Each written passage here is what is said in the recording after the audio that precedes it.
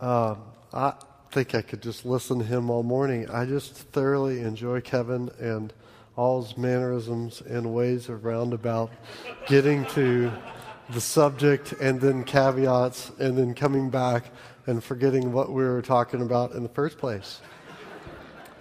It's wonderful to be here. Legacy has become very dear to us, and it's been just amazing to watch it begin, to start, to get solid, to not really have a lot of the rocky starts that a lot of the church plants that we continually to see. Not that it's been perfect by any means. There has been a couple bumps in the road, but God has done an amazing thing here in starting it and uniting it around the cross. And it's amazing how if you're united around the cross, how so many things come into focus, how so many things are bringing people together, how it removes barriers and brings people in. And I don't know about you, but I have difficulty in getting people united. I'm one of those people that tends to be very driven. I'm one of those people that tends to think that he knows the answer. I tend to be exclusivist, and I don't like that necessarily about myself. One example of that recently is we have 3 kids. We have a 17-year-old, a 13-year-old, a 3-year-old. Yes, there's a big gap there. And we just brought in a foster child that's 7 months old. Well, my 3-year-old really, with a 17-year-old and a 13-year-old, and my wife and I, he really is an only child with 4 parents. And so you talk about the baby of the family. I mean, Paul and I were talking about this morning, just spoiled rotten and just loves it. So here comes the enemy, 7-month-old, coming into it. The 7-month-old, the foster child, is really quite pleasant. But my other child, my 3-year-old, turned into 3 kids when that happened. And so suddenly we didn't just, bring in one child. We did physically, but we brought in 3 kids. We netted 3 kids all of a sudden, and it's been crazy. And so for the last 2 months, I'm like, order. We're going to bring order in here. Come on, And what happens is I just started pushing it so hard. Another thing that happened was the foster child's not sleeping through the night. And I don't know about you, but I really love sleep. And you realize how dear it is when you're missing out on it. And so I'm just trying to figure out how to make this child sleep through the night, all of a sudden realizing the reason why you're not sleeping through the night when you're 8-month-old is because actually that's the time when you had the greatest tension in your original family. And this child needs me to run and pick him up and hold him and embrace him and not just have him go to sleep and to make him feel isolated. Well, as a result, at night I'm up. In the day, it's crazy because of my 3-year-old. And so I've just been going all the time for the last 2 months. What I found is I became more and more white-knuckled with solutions. That I was bent on us having peace in the house, but it wasn't just the 3-year-old, if I was going to be fair, that was acting out. It was also the 43-year-old. It was me. And became more and more aggravated, irritable. In pushing forward towards peace, I became more intolerant, and I became more conflicted.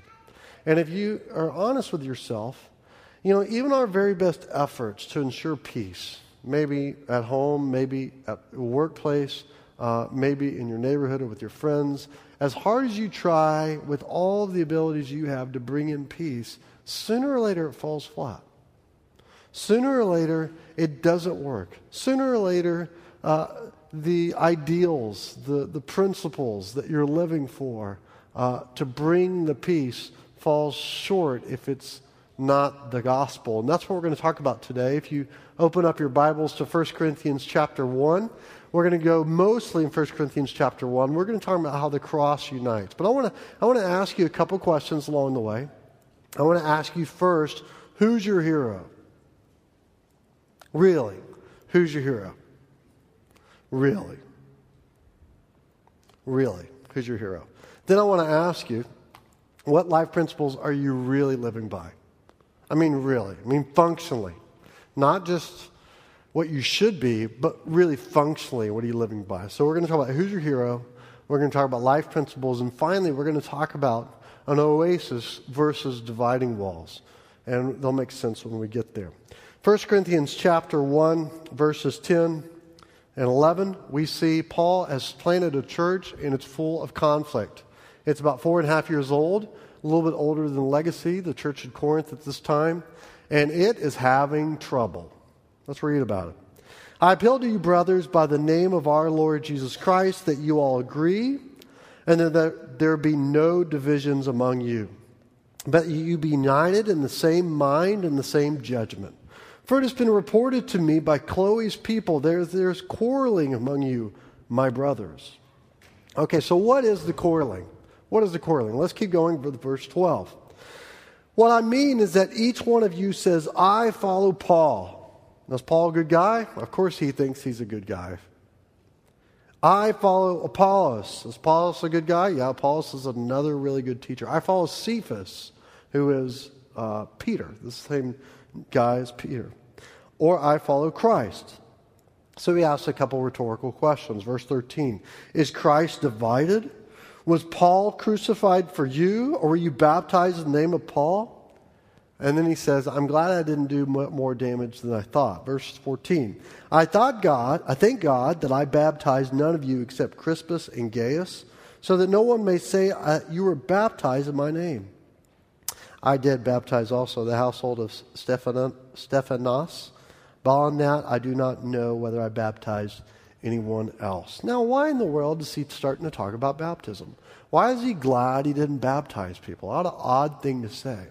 Well, what had happened was different people found different heroes in the church. They would have these itinerant apostles come through before they established elders, much in the same way that media carries itinerant speakers to us. You know, some of us say, I follow Francis Chan. Oh my gosh. Have you read his new book? It's incredible. Francis Chan is so good. It's like scripture after scripture. He's just like right there in my face. Somebody else is like, I follow Matt Chandler. He is so funny. He's so big. He's lanky. Just kind of out there. He's crazy. I love Matt Chandler. And then we just keep going. I follow Joel Osteen. I follow this particular person. I follow Seth Godin, right? And we just go on and on and on. And we have these different heroes. Well, Paul is glad that he didn't baptize anyone, not because he's against baptism at all. He's pro-baptism. But what he realized was these people started worshiping heroes, another hero besides Christ. They started worshiping men, teachers, people. And what they also appreciated, these people in different sects, was what that person did for them. So if you were baptized by Apollos, you're like, I follow Apollos, he's right. I follow Peter, he's right, and he baptized me. And that's the way we do it. The reason why we love a hero and why we pick a hero is because of what they do for us. Right? And many, many times, it's good things. Of course it's good things. It wouldn't be your hero. Now, it doesn't have to just be in spiritual areas. I follow Tim Keller. I do follow Tim Keller. He's such a stud. He's like awesome. I follow Stephen Furtick. Okay? It doesn't have to be in spiritual areas.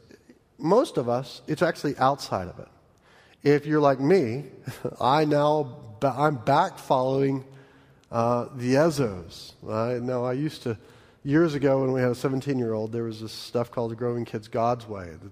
It's really not the best stuff that I now realize. But I'm trying to get my baby to sleep through the night. And right now, I'm going to say somebody's a hero that's able to get that baby to sleep. Right?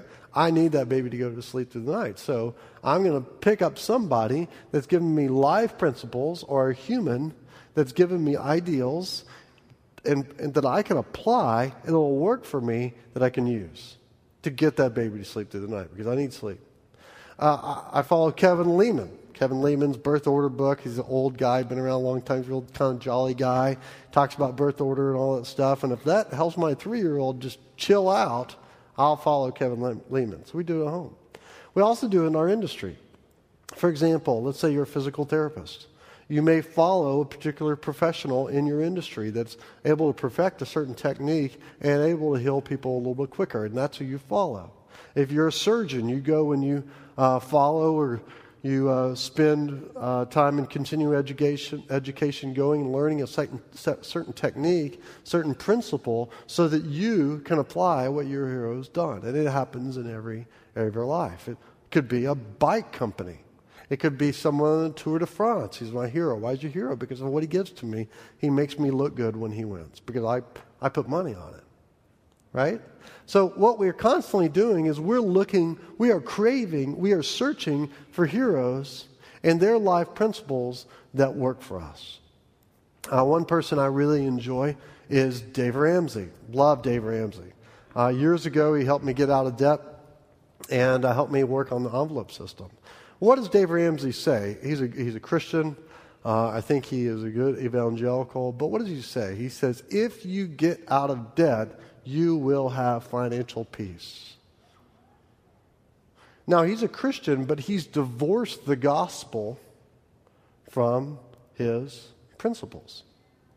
Now, if you really sit him down, he's like, yeah. I mean, he's a friend of us. And if you really sit him down, he goes, yeah, I know. It's kind of marketing, financial peace and all that. And, I understand peace is through Jesus Christ or whatever. But what happens is we start trusting in the strategy and we go around and say, oh, you want to get out of debt? Here's a book called Financial Peace. You want financial peace? You want to feel better? Well, if you get out of debt, then you will feel better about yourself. It's not that a lot of these people are coming up with things that are just wrong, because Dave Ramsey is right. If you get out of debt, you're going to feel a lot better. All right? You really are going to be in a better position. It's not that that's wrong. It becomes dangerous. And here's the idea I want you to see. I have this up. I think I put up on the screen. It might be a couple down. But it says life principles are not often wrong in themselves, but become wrong when they aren't built upon the gospel. Life principles are not necessarily wrong in themselves. It's not wrong to say get out of debt. That's not wrong. That's a good thing. You're no longer a slave to your lender, right? Life principles are not wrong in themselves, but become, and I won't even change that word wrong to dangerous when they aren't built upon the gospel. This is why they become dangerous. Because you think, if I get out of debt, I will have peace. Now, that's certainly true most of the time, but there are times you get out of debt and you finally get there, and it's just not as great as you thought it would be. Here's another one that many of us can relate to. We thought for a long time the life principle that we live by is get out of the house. No longer live with our parents. Go off into college. Have fun. 20s. Enjoy our apartment. I remember I used to say at any time I could go out in the middle of the night and go get ice cream anytime I want. Well, I did that a couple times when I was 23, 24 years old. And I was like, I'm kind of tired in this ice cream. It's not as great as I thought it would be. There was nothing wrong. But when I put my trust into that to give me the peace that I wanted, what I realized is it disappointed. So life principles become dangerous when they're not built on the gospel. Now hold on to that, and let's talk a little bit more about why I'm talking about life principles. 1 Corinthians chapter 1. Let's pick up where we left off in verse 17. For Christ did not send me to baptize, but to preach the gospel. For Christ did not send me to baptize, but to preach the gospel, and not with words of eloquent wisdom. All right, eloquent wisdom, notice that, lest the cross of Christ be emptied of its power. Okay, catch that? Whatever this eloquent wisdom is, it's emptying the cross of its power. It's subtracting from it. Hold to that. Let's keep going, verse 18. For the word of the cross is folly to those who are perishing, but to us who are being saved, it is the power of God. Again, the cross, to those that are saved, to those that are trusting it, to those that believe that Jesus Christ's death on the cross delivered them from Satan's reign and brought them into a relationship with God. Those that are saved from their sin, it is the power of God. Well, what is this eloquent wisdom? And it's contrary to the word of the cross. The word wisdom is the word Sophia in the original language here, and what we often name for example, are children. Sophia is a pretty little girl's name. It means wisdom. And there were some people in Corinth at the time called sophists. And sophists were people that were excellent public speakers. I mean, excellent public speakers. But this is what most of the sophists believed. They believed that truth was relative and that there was no authoritative capital T truth. Unlike Scripture, unlike the gospel, which says there is a capital T authoritative, exclusive truth, and it's found in Jesus Christ and Him crucified. All right? It's found in the gospel. But they would say, no, it's not. Well, as a result, if you don't have any capital T truth, well, then everything is about trying to win over an audience. It's trying to win somebody to you. And this happens all the time. Does it not happen all the time? All the time we're hearing messages of a certain product that's going to meet all of our needs. I remember growing up, and my parents loved Zig Ziglar. Oh, they loved Zig Ziglar. You remember that guy? And he would say stuff like, if you give enough people what they want, you'll get what you want. So he's given a life principle. All right? Now, Zig Ziglar is a Christian, but he, again, divorced the gospel from it, and he's given you something that is basically very practical that says if you win the approval of others, you'll get what you want, which doesn't always work. And when you put your faith in that principle and it doesn't work, you're like, well, what's the point anyway? I've been given it all I can. Another thing he would say is, if you he would encourage persistence. He would have this idea of a pump, like on a well. And he would say, if you're out in the desert and you find this pump and you need the water, this is what you do. You start pumping the well. And you just keep on pumping and pumping. I don't know if anybody ever remember hearing this. I heard this growing up all the time. And you just keep persistent and keep going. But you don't stop, because then the water will go back down the pipe. But if you keep pumping, after a while it'll come up and it'll start to gush. And finally it'll come out. And he would say that's what persistence brings. Is that a good life principle? Absolutely. Persistence is fantastic. But sometimes you're pumping on a dry well. And you don't realize that it's dry.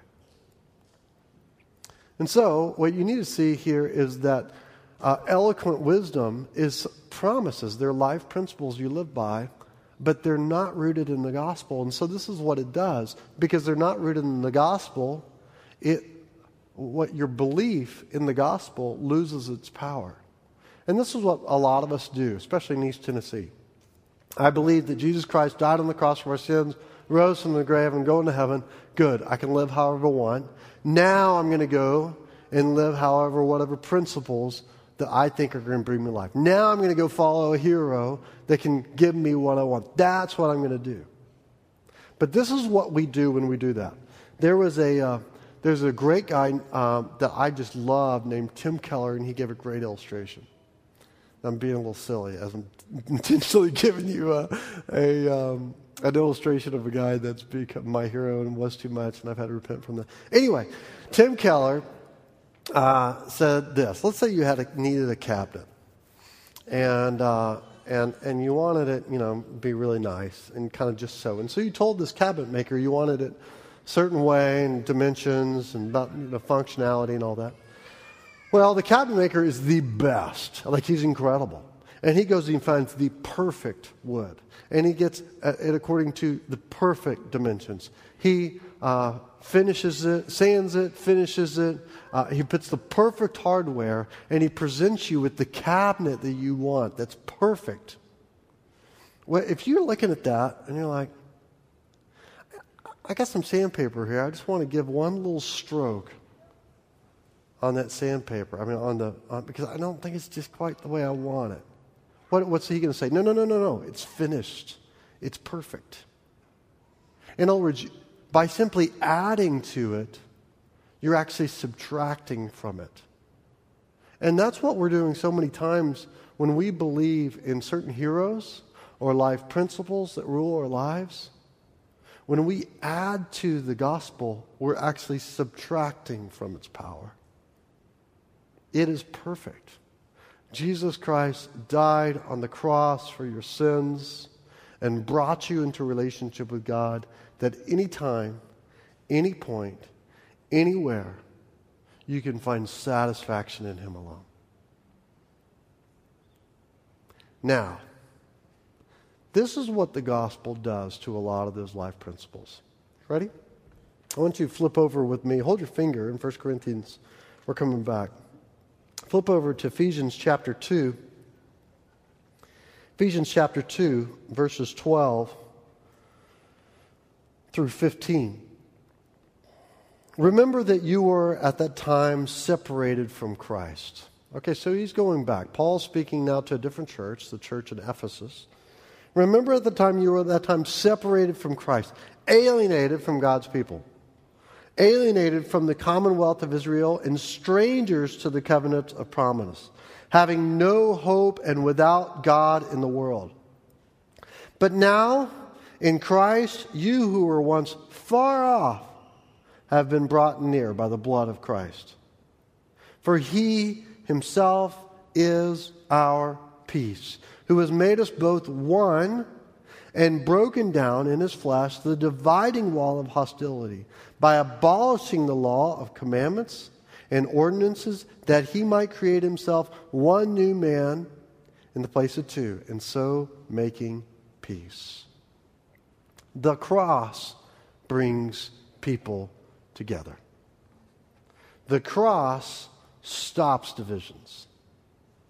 Putting your ideal on a hero or a life principle makes you an exclusivist, because you're going to lean all you can. You're putting all your faith into that again and again and again and again. And just like me, at home, when peace was not coming in the house, I became more and more white-knuckled. And you just are forcing it because you want to believe that that life principle or that hero is everything you need. Well, what that happens is sooner or later everybody's like, this is not helping us. And other people have other solutions. They follow other teachers. They follow other life principles. And it starts to divide. And it starts to separate people because everybody's trusting in something else other than the very thing that is the greatest, the most eloquent wisdom, the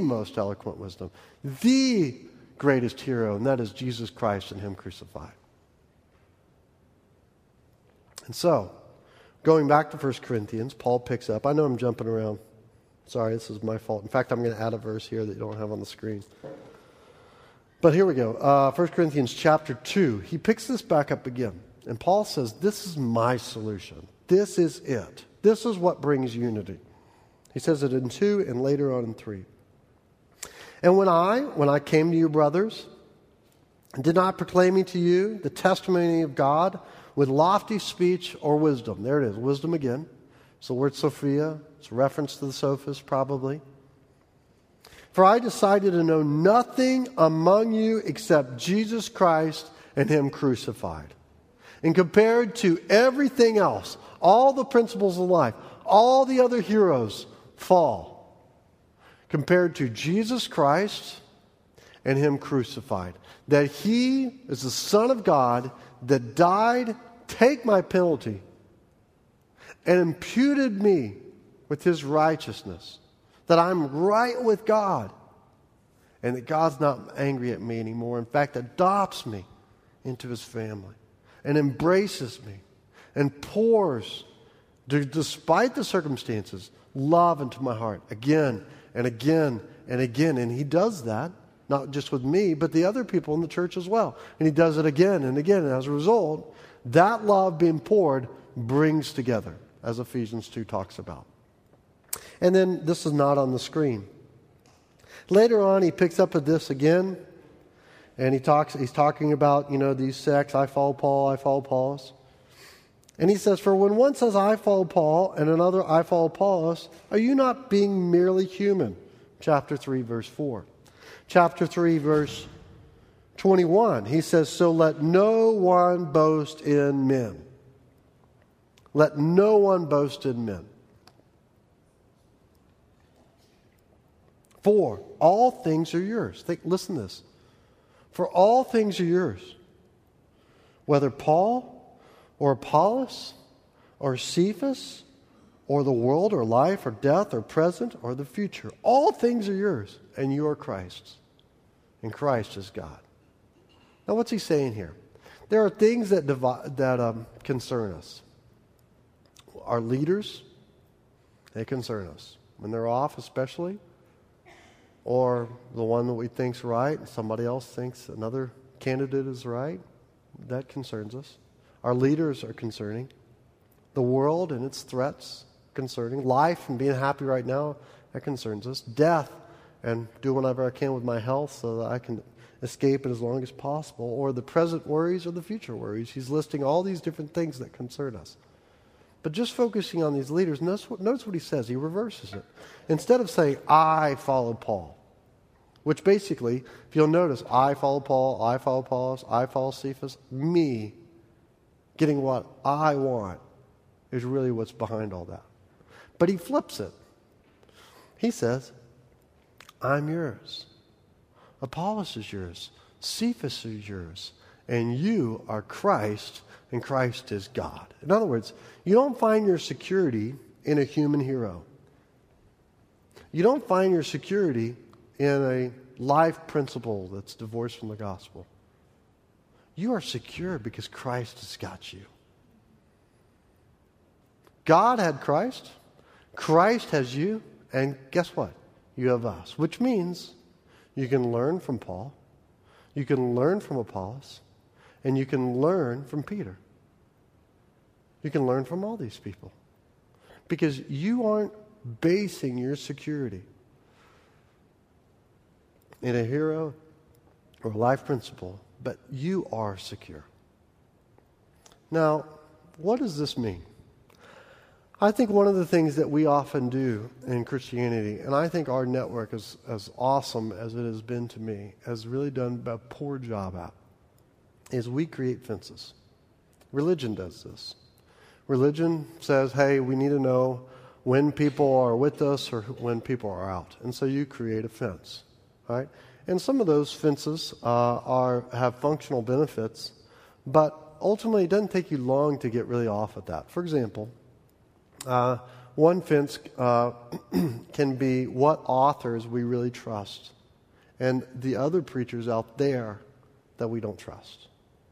So we put inside the fence people in our network, of course, are just like us. You know, we put Mark Driscoll in there, or we put Matt Chandler. You might not know these names, but if you've been in our network for a while, you probably do. Tim Keller's not in our network, but he's our hero, and he's a patron saint of our network, so we'll put him in there. We'll put him in the fence. Al Mohler's not in there. You know, we start listing these different people.